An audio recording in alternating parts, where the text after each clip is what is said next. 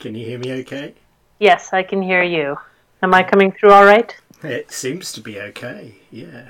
Nick will criticise it, whatever.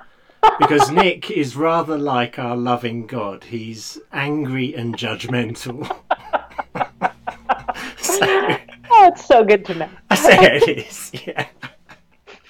Shall we Angry and judgmental in his unconditional love. Exactly.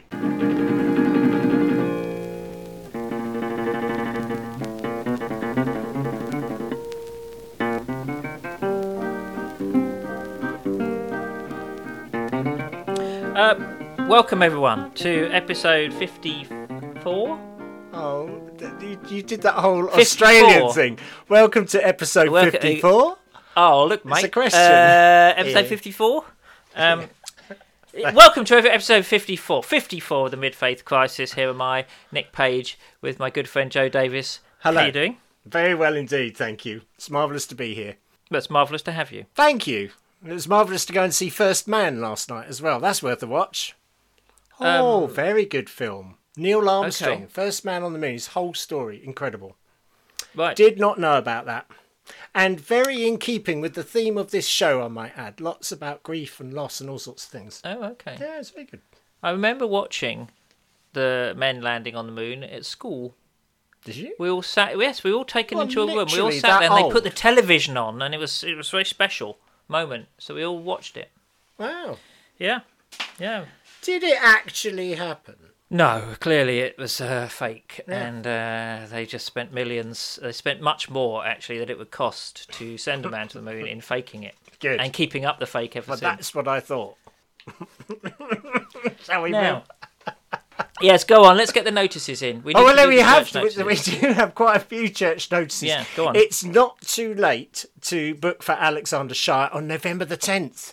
But do book quickly, because don't forget, on the day it will cost you £3,750, but only £25 if you book in advance. The details are on our Facebook page and hopefully our website, but who knows, because Nick's in charge of that.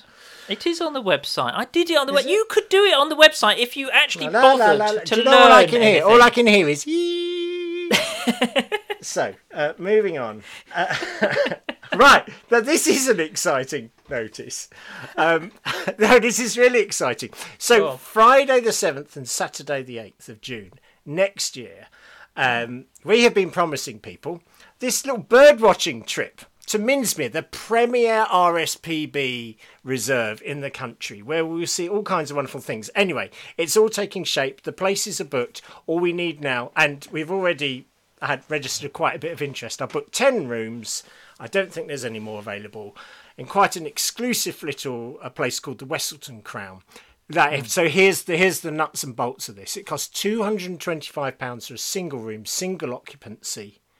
And for that, you get this lavish 3-course meal and the breakfast of kings and queens, quite frankly, and a bed for the night. It is beautiful. And you get... Yeah, so that's what's there. Or if you are a couple, or two people that are, let's say, are happy to share a bed together, then I am available. Then I'm here. No, that's £285. Okay. So make friends with someone, I would say, because that's going to work out better value. But that is the place. We've got 10 rooms available. It's first come, first served. And what you do is you send an email to joe@midfaithcrisis.org. And then basically you've got to PayPal me a deposit of £50, and we'll take things from there. So those bird watchers amongst us who would like to come away and watch bearded tits and many other things together, Just wanted to say that. I did. Yeah. Then you can do that. The breakfast is spectacular there. I seem to recall you having 2 of it last time we Well, the thing is, the place. they do this thing where they have the full cooked breakfast, or you can have like haddock and with poached eggs in, or you can have I hate that little word "or." So it turns out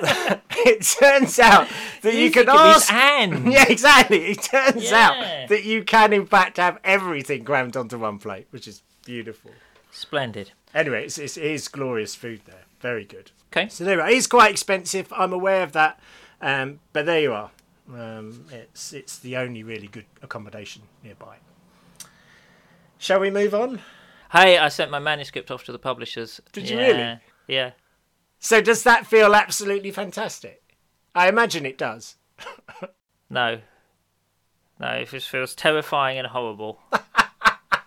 All it means is you've moved on to the next stage of despair and dreadful terror. Well, that's lovely to mark that historic moment in such a way. Oh, I'm sure it'll be all right in the end. It will be all right in the end. Yeah. No, it's nice to get to this stage. It's good. Okay. Right. Good.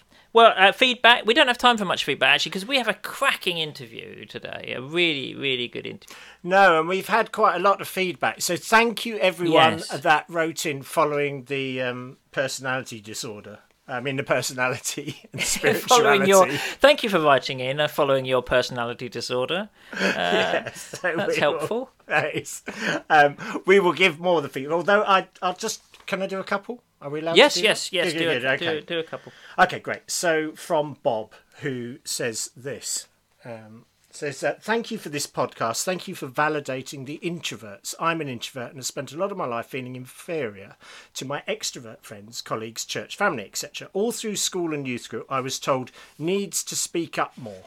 Friends would describe me as shy when introducing me. I hated that I was like that, but I couldn't change it. Introvert sounded like a curse to me. It also felt like your faith was measured on how much you went up the front, how high you waved your hands, how loudly and long you prayed for. Silence and solitude was not recognised as a form of worship.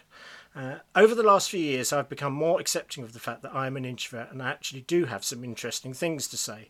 I've also realised that I'm not shy and have no problem meeting new people. I have no issue speaking up about those things I'm passionate about. I love being alone with nature and find God in those times.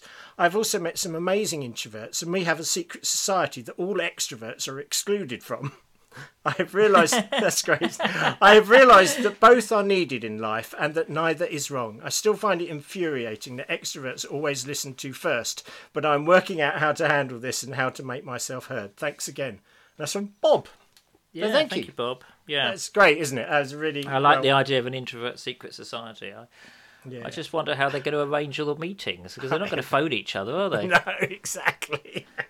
do it by hints. Yeah.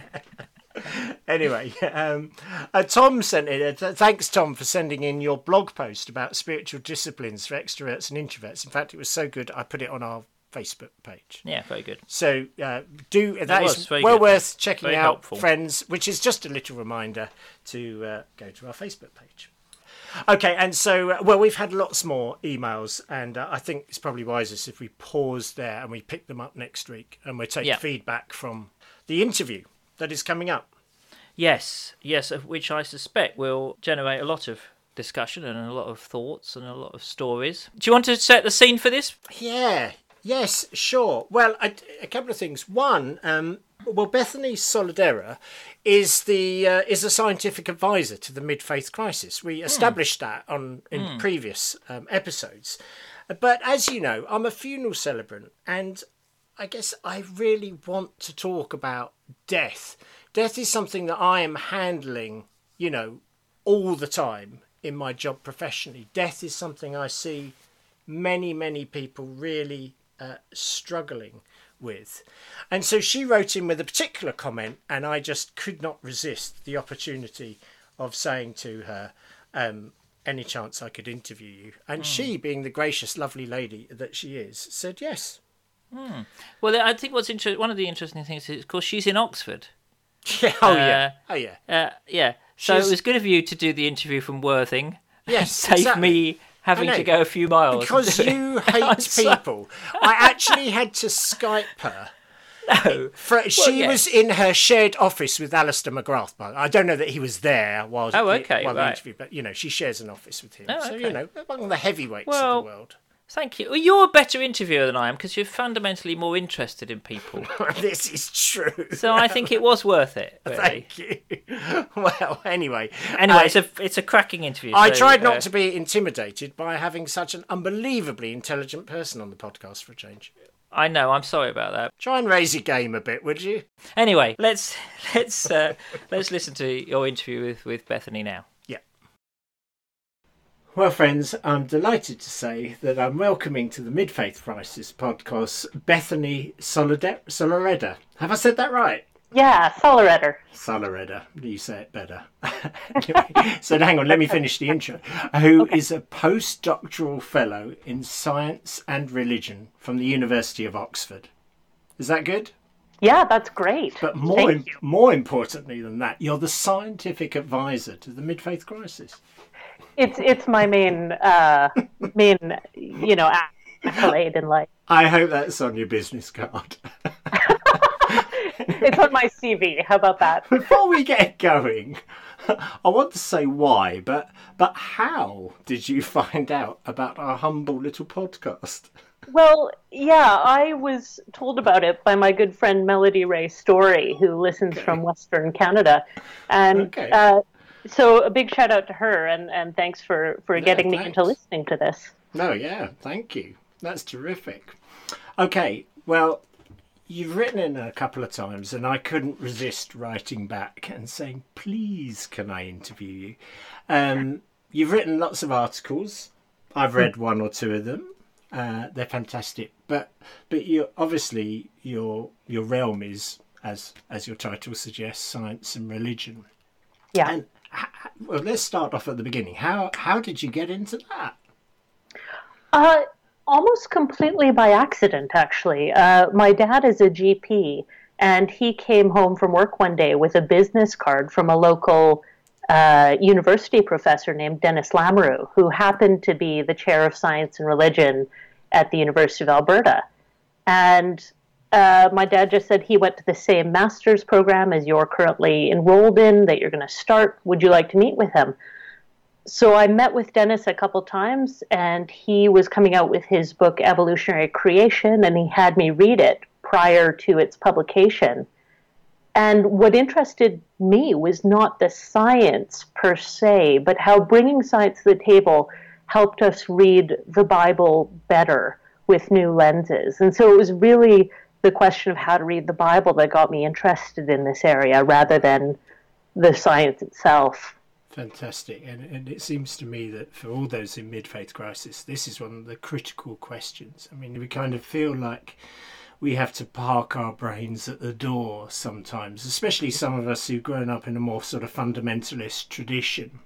I mean, just last week, I was talking with someone who was insisting that when I made a comment about, I don't know, singularities and the Earth being 13.8 billion years older, they came to correct me just to say, no, it's actually only 5,000 to 6,000 years old. And that's quite difficult for me now, going back and remembering and realising again that there are many in the church who hold dear to that. What's your journey been to having a more scientific understanding, and how do you square that with the Bible? That's a great question, and it's really the sort of question that I could talk about for hours. Okay. But in brief, I never had a problem with evolution. That was never an issue in my family. And when I started to travel in more conservative circles, I always kind of thought it was an odd thing. I always assumed, God created, evolution happened. I don't know how they work together. But when I started looking into it more carefully, what I found is that I don't think the biblical authors ever meant the Bible to be taken what we would call scientifically. Sure. They didn't have that category. And you can read back into the church fathers, into the reformers, people like John Calvin or Martin Luther, and they're able to read the Bible faithfully, but also without looking for a scientific literalism. They had issues in their day, like realizing Saturn was bigger than the moon.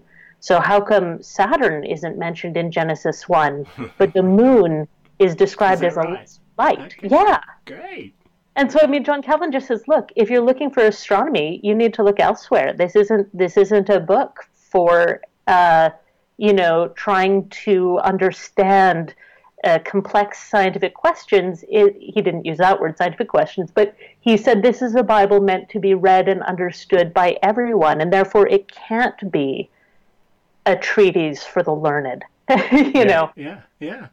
Okay, well, look, I want to get us into this through responding to one of the sort of perennial questions that come into us, but also races around my head all the time. And it's basically about death, and it's about dying. And because that is a major factor in a midlife crisis. But I think it also plays a part in the mid-faith crisis as well. And Lord knows we live in a death-denying culture. I come across people almost every day of my life who are so shocked by death and just don't have the vocabulary to deal with it. And of course, the church teaches all kinds of things about death, some of it helpful, some of it not so helpful, especially if you think you're going to face an angry God. But how do you think about death? Because it was something you said in the last email about it. It's always been knitted into the fabric of the universe that really struck me. So I'd love you to speak to that for a bit, and how we might have an understanding of death and dying that is a little bit more helpful. Yeah. I mean, from a biological point of view, death is a very, very good part of life. It's intrinsic, it's necessary to life. So every single day, my cells in my body are dying under sort of a controlled process called apoptosis. And if they aren't, then I have cancer, right? So cancer is sort of a form of cellular immortality. And if we as humans didn't experience any death, then life itself would become a curse. It would become a problem. Okay, that's good. Having said biologically, death is a good and natural part of life, our experience of death is mired in sin. We die for reasons that we shouldn't die. Because of war, because of abuse, because of substance abuse. So the conditions of our death are marred, and our own experience of death is marred. At the same time, that's being wedded into, as you said, a death-denying culture where we don't think about death, we don't talk about death, we don't acknowledge death, and so we have no idea what to do with it. We don't grieve it anymore. You go to funerals and you're told to wear bright colors and celebrate before you've even had a chance to acknowledge that there is this now terrible loss in your life. So I think death was always part of God's good creation. I don't think death is a part of the fall. You certainly have people like Augustine saying, of course, animals ate one another, Sorry, I was just going to say, in your article, The Purpose of Dinosaurs, I mean, it really struck me. You said about 99% of all species that have ever lived are now extinct. And it's, death's always been part of the deal. So why is it so sacrosanct? Why can't we talk about it? It's odd. I think that there are various reasons we don't feel like we can talk about it. One, it's largely unknown. We don't encounter it. So people don't die in homes anymore. They die away in hospitals and hospices. It's not something we encounter. But even non-human death is something we don't encounter really anymore. So, I mean, when I went to China, I remember being shocked because if you ordered something off the menu, they would often bring you the live animal before, so you could inspect, the chicken or the fish. And when they served the chicken, they served it with its head and its feet on it. And one of my teammates at one point said, I can't eat something that's looking at me. Yeah, that's really interesting, isn't it? So that's a really good her solution was to turn the chicken's head around so it was looking the other way. But to just sort of have that sense that meat came from a living being and something had to die for you to eat it is not a connection we generally make. And when people do make it, they're often really surprised by it. What seems obvious, that they're emotionally surprised by it. And so part of it is just encountering death as it surrounds us every day and thinking again about it in light of that. Again, I want to say there are bad circumstances to death. There are deaths that are deeply tragic. But there can also be good death. Yeah, well, let's talk about that, because we just have had another terrible tsunami in Indonesia, and so there are those again wringing their hands and saying, "There you are. There's proof again. There's no God. What a terrible, evil world of suffering and death. And how can you believe in God?" How do you ever get those questions, and how do you answer them? How do you respond to those as a scientist?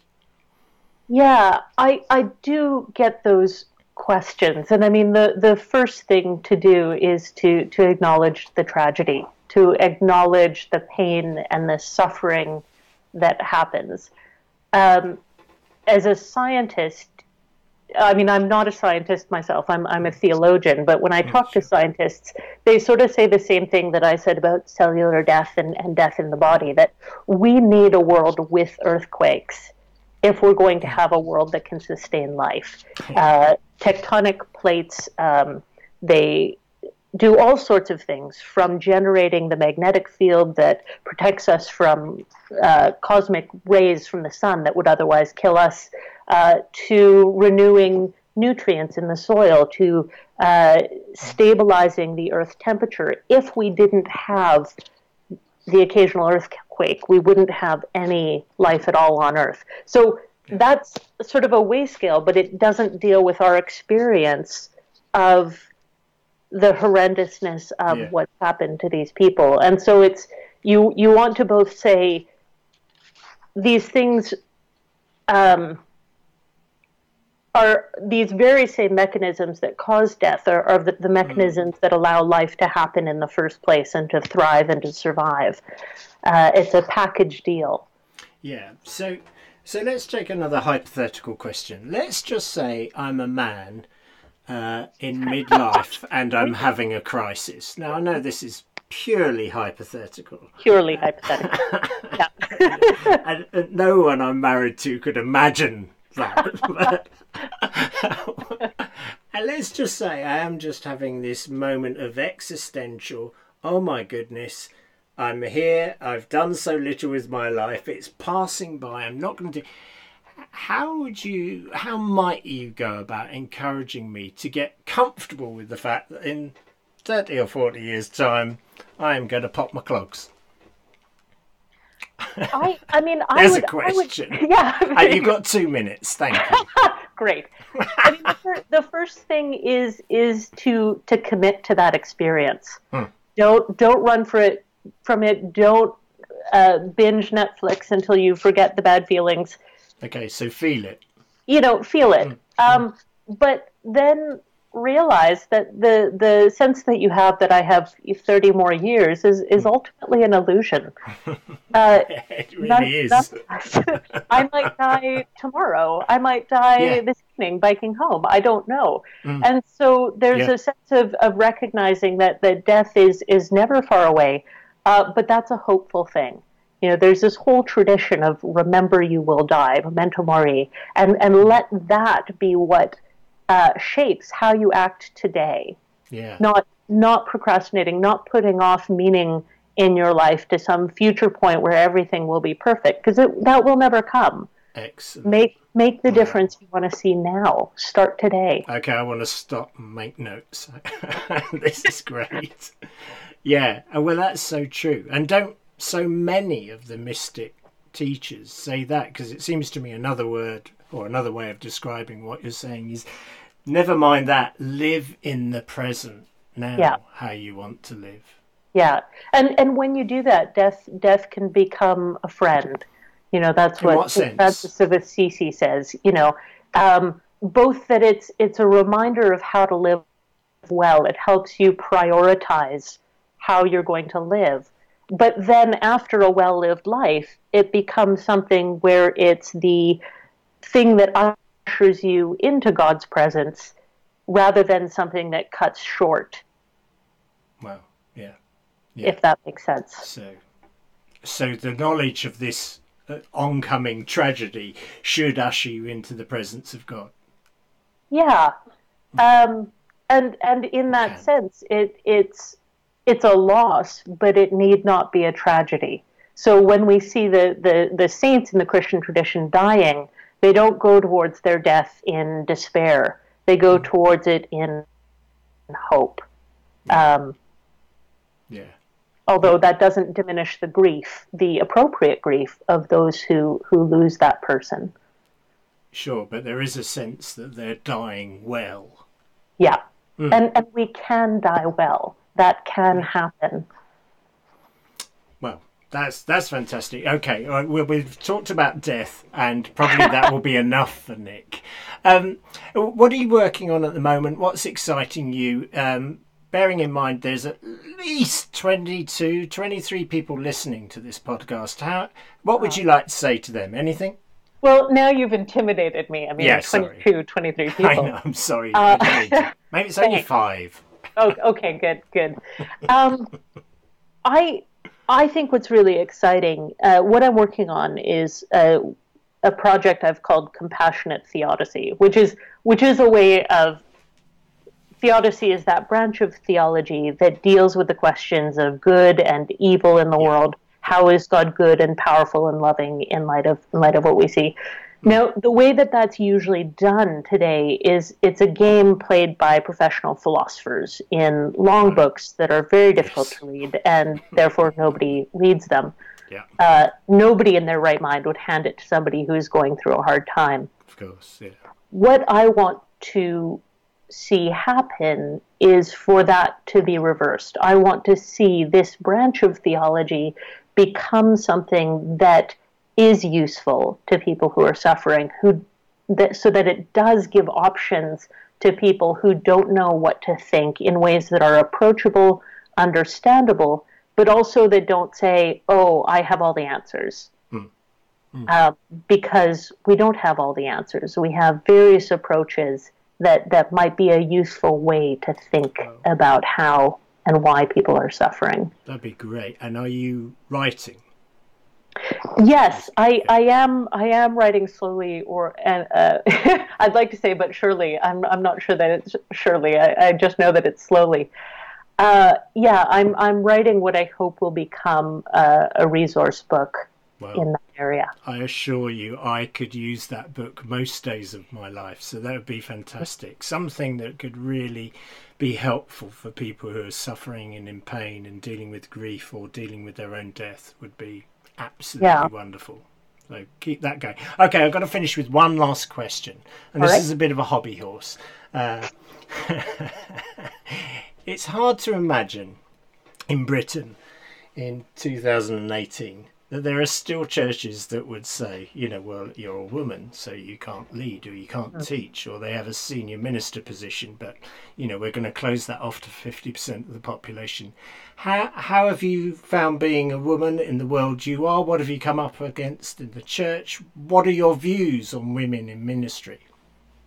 Well, I'm very much in support of women in ministry. I'm in the discernment for ordination in the Church of England right now. Wonderful.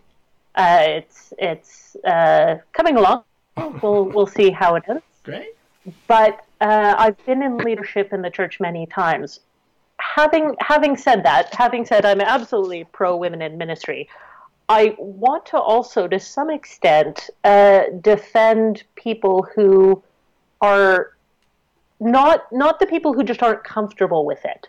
But I think that there can be valid, theologically rooted reasons for people who hold that position that women shouldn't be priests or shouldn't be in positions of leadership that are not simply misogynistic. Okay.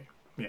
So one of the things that I find very frustrating is when people who hold my position simply dismiss the other side as they're misogynistic, they just don't get it.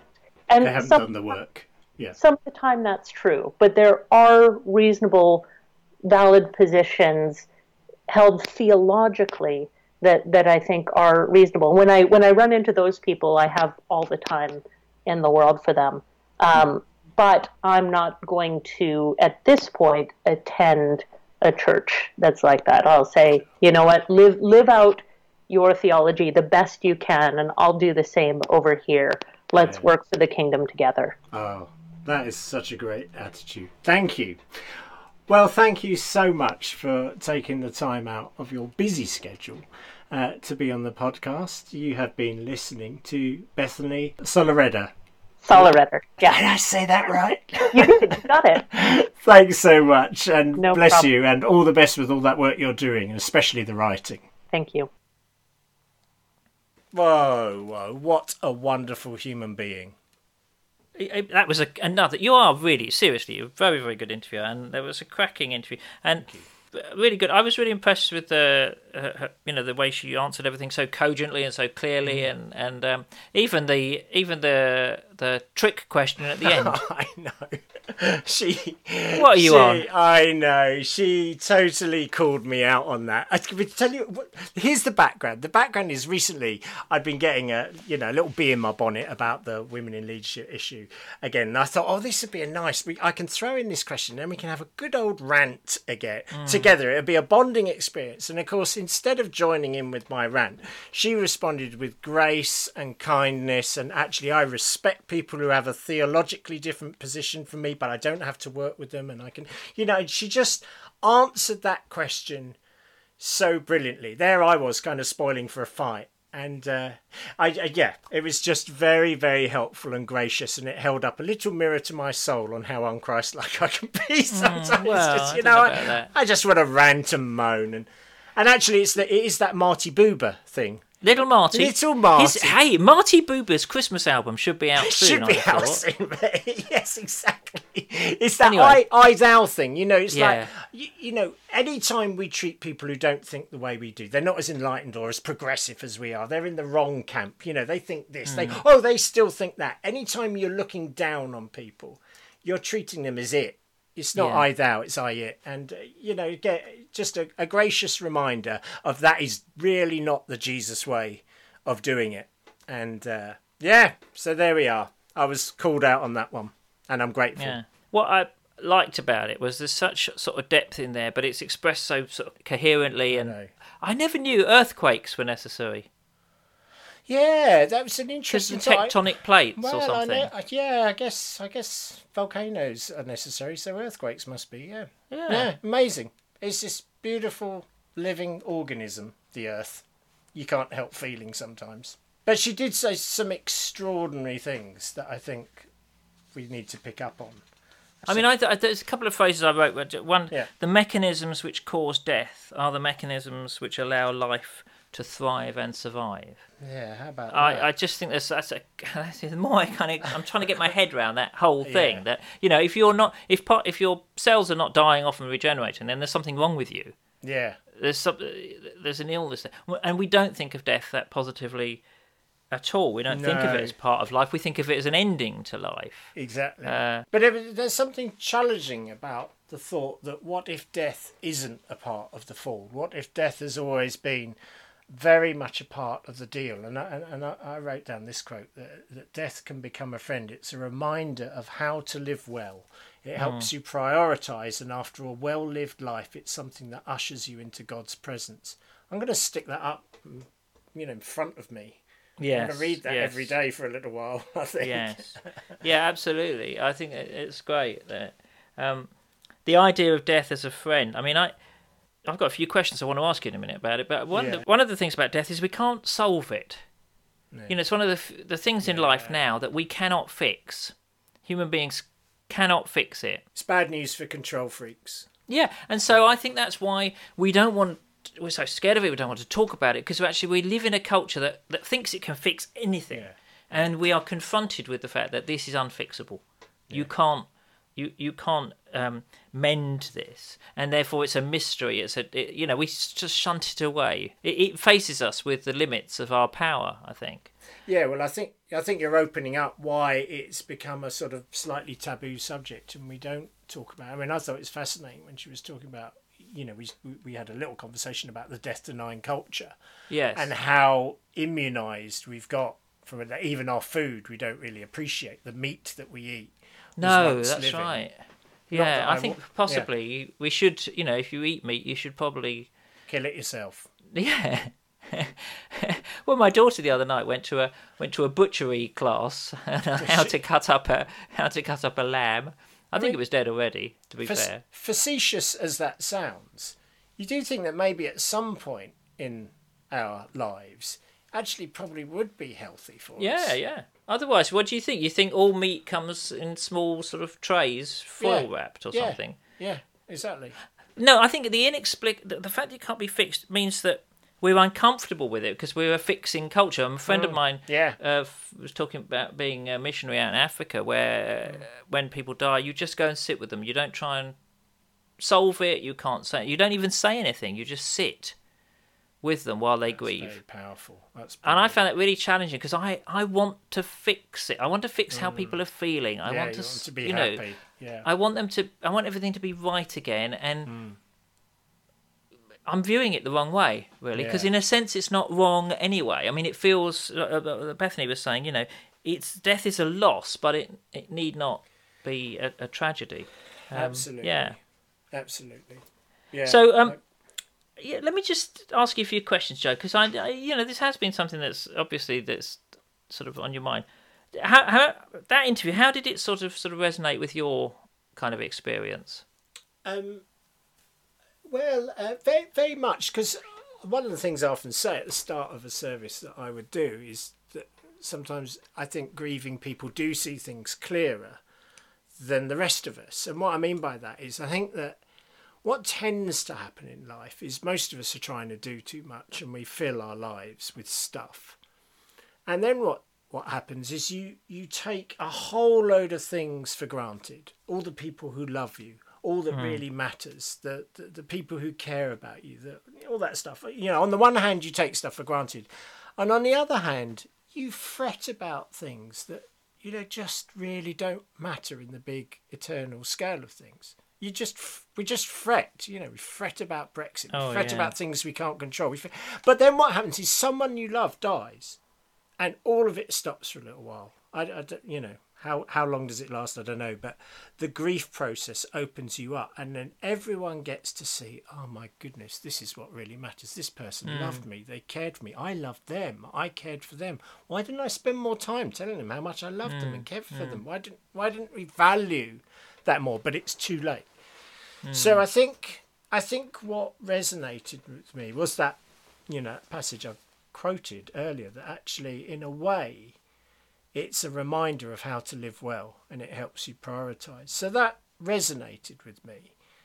The fact that it can still be ghastly. I mean, I've literally just come from a friend's funeral. A chap called Andy Williams who lived down there. Just a wonderful guy. He's quite a quiet guy.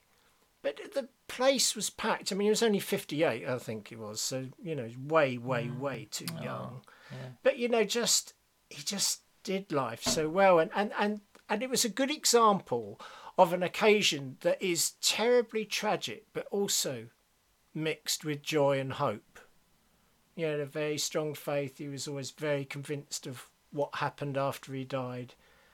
And he got his priorities right in life. And somehow, sad and desperate as everyone felt, there was this amazing hope coming through it all. So, yeah, it's... what about, though, now? I mean, that's a very...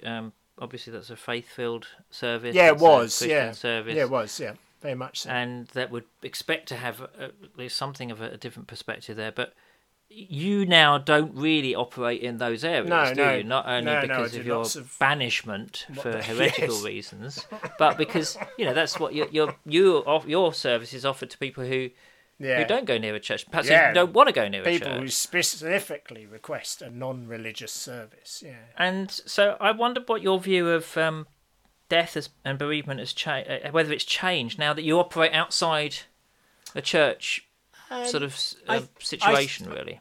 I think it has morphed a little bit. I mean, back to our conversation about the evangelical universalist. I mean, I suppose I don't don't think that how it works is they now go and face judgment, and some people go to hell and other people go to heaven, and God's doing that, seeing if you're on the list and all that sort of thing, or the Lamb is, or whoever's in charge of the book of life.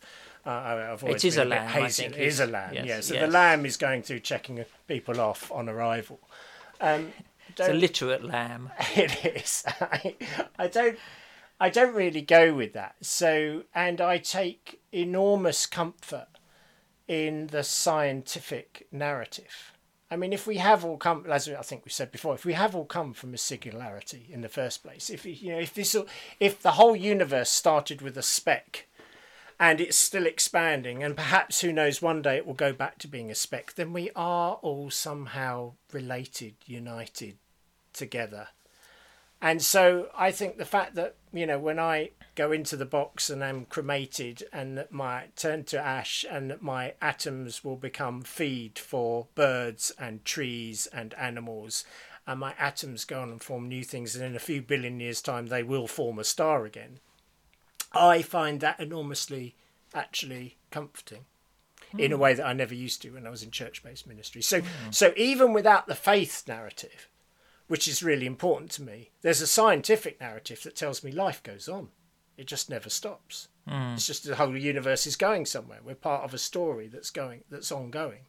And our actual atoms and subatomic particles are part of that story, and they carry on.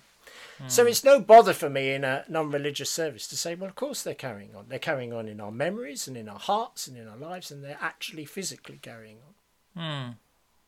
I think a lot of people sense that as well. Perhaps they want it, but they sense it as well. So they often use that kind of language, even though they're not.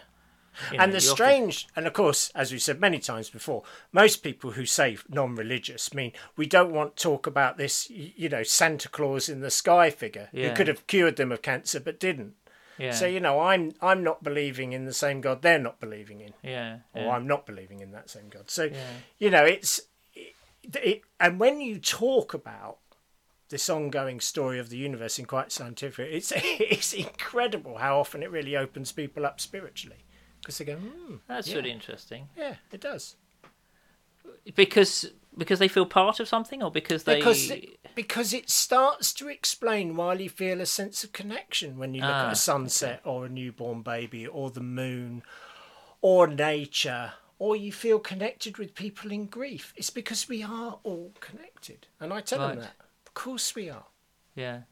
Yeah. How do you sit, though, so you meet people who are grieving? Yeah. I wonder, I always feel, I'm so flipping English, I get very, I don't know the right things to say. I always feel I'm going to say the wrong thing. Yeah. I wonder if you can help us with that. With how do we sit better with people who are grieving? Well, I think, God gave us 2 buttocks and 1 mouth. So they're both the same thing for me. Where do you think I speak from, for heaven's sake? Exactly. You mentioned the story of your missionary friend, and that's very powerful. I remember when, back in the day when the church would have me, and I would do pastoral ministry, and all I would do is sit and listen. I would not say, no one would get a word of wisdom from my mouth. All I did was sit and listen. Well, at the end of it, surprising. Yeah, well, exactly. Just as well, there was no expectation. Turn a weakness into a strength, I think. Exactly. Well, I did turn it into a strength. I never said a word. All he did was listen. And then of course, at the end they say, that was so so helpful. Yes. Thank you for all thank you for that. I didn't say a word. Yeah. But there is such power in not judging people and just being with people. There's the connection. In fact, I sometimes think words just get in the way of that. We're human beings and we're connected. And actually in silence we sense that connection. And in listening to people, we really honour them, I think. So all that time spent on the pastoral modules in college was a complete waste of time. Just need to listen. Just need to listen to people. Waste of time and money. You weren't listening anyway, so I was on the snooker table. That's worked out all right. It has. You were. The more I've been thinking about this topic, I'm thinking about you. You're a great, bald idiot. Yes. I just wanted to say, all joking aside, what you do, I think, is remarkably valuable. Thank you. Surprisingly so. It's incredible. Anyway, I think we should wrap up, really. I'm sure there's lots for people to think about out of this podcast. If you like the podcast, please recommend it to a friend. Please send us your feedback and emails. Well, send them to Joe, obviously. Yeah, Joe at midfaithcrisis.org. And if you've been affected by any of the issues we've discussed today... Go to the pub. Go to the pub and then send me an email.